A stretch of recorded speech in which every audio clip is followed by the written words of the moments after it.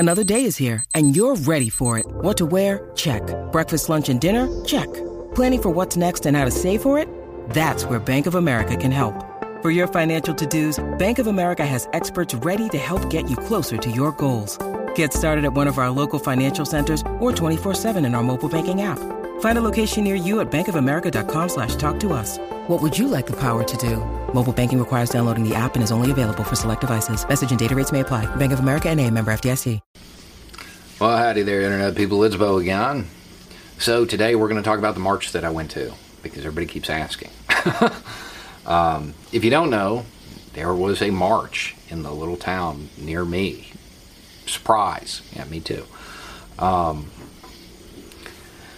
So, to be clear and fully lay the scene for you, I live in North Florida, in an area that is affectionately known as Lower Alabama. A small town here consists of a population that is smaller than the number of students at one of the high schools I went to. We're talking about a small town. And there's that image that goes along with small southern towns. There's that stereotype. And I felt a little conflicted about it because I know this community. And generally speaking, you're talking about some good people. But there's that image. There's that stereotype. And that's one of the main reasons I went. And I wasn't worried about law enforcement.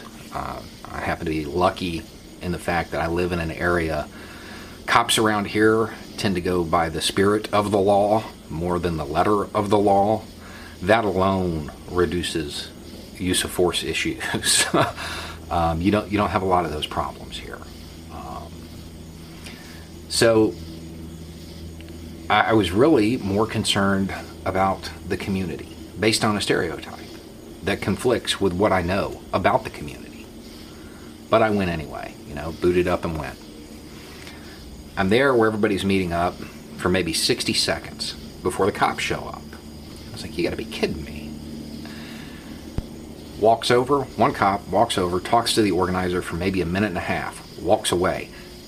That's the entire interaction with law enforcement throughout the entire march. Nobody produced shields or batons or anything like that. They didn't get out of their cars and try to antagonize the march in any way, shape, or form. They were around, but they stayed back. They didn't assume an aggressive posture. In fact, they blocked traffic at one point to make it easier to cross the street. But they did not come close at any time. The businesses in the area, one of them donated bottled water. As we would walk by, people would hang out the windows of drive-thrus and clap. I saw a 65, 70-year-old woman throw her fist in the air and look down. White woman, mind you. At first, it was so out of place, I actually thought she was being sarcastic until she started clapping. Cars driving by would honk and clap, say positive things. The entire march, which was through about half the town, one person, one solitary individual said something negative. One out of everybody we passed.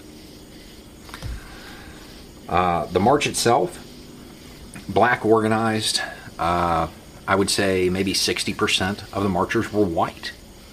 And the people that were there ran the spectrum, from a teacher to some college kids that came home because something was happening in their little town and drove back home. Blue-collar workers. There were a couple people like me, and I could tell by the way they were dressed. They were there just in case conflict resolution skills were needed.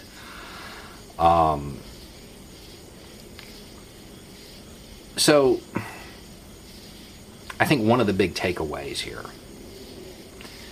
is maybe don't believe stereotypes about your own group, because that's really one of the reasons I was there. I was worried about a community I know, a community that generally is full of really good people, and I was expecting that stereotype.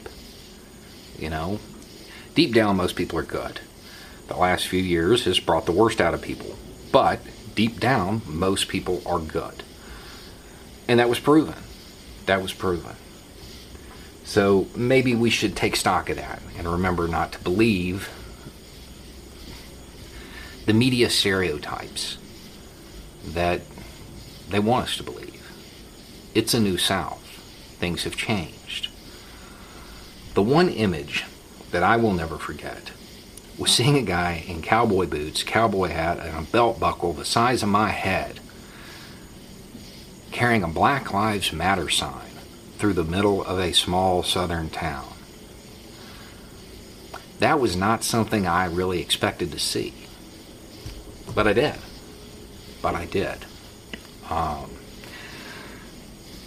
For those overseas, this area of Florida, it wasn't that long ago that it was known for sundown towns.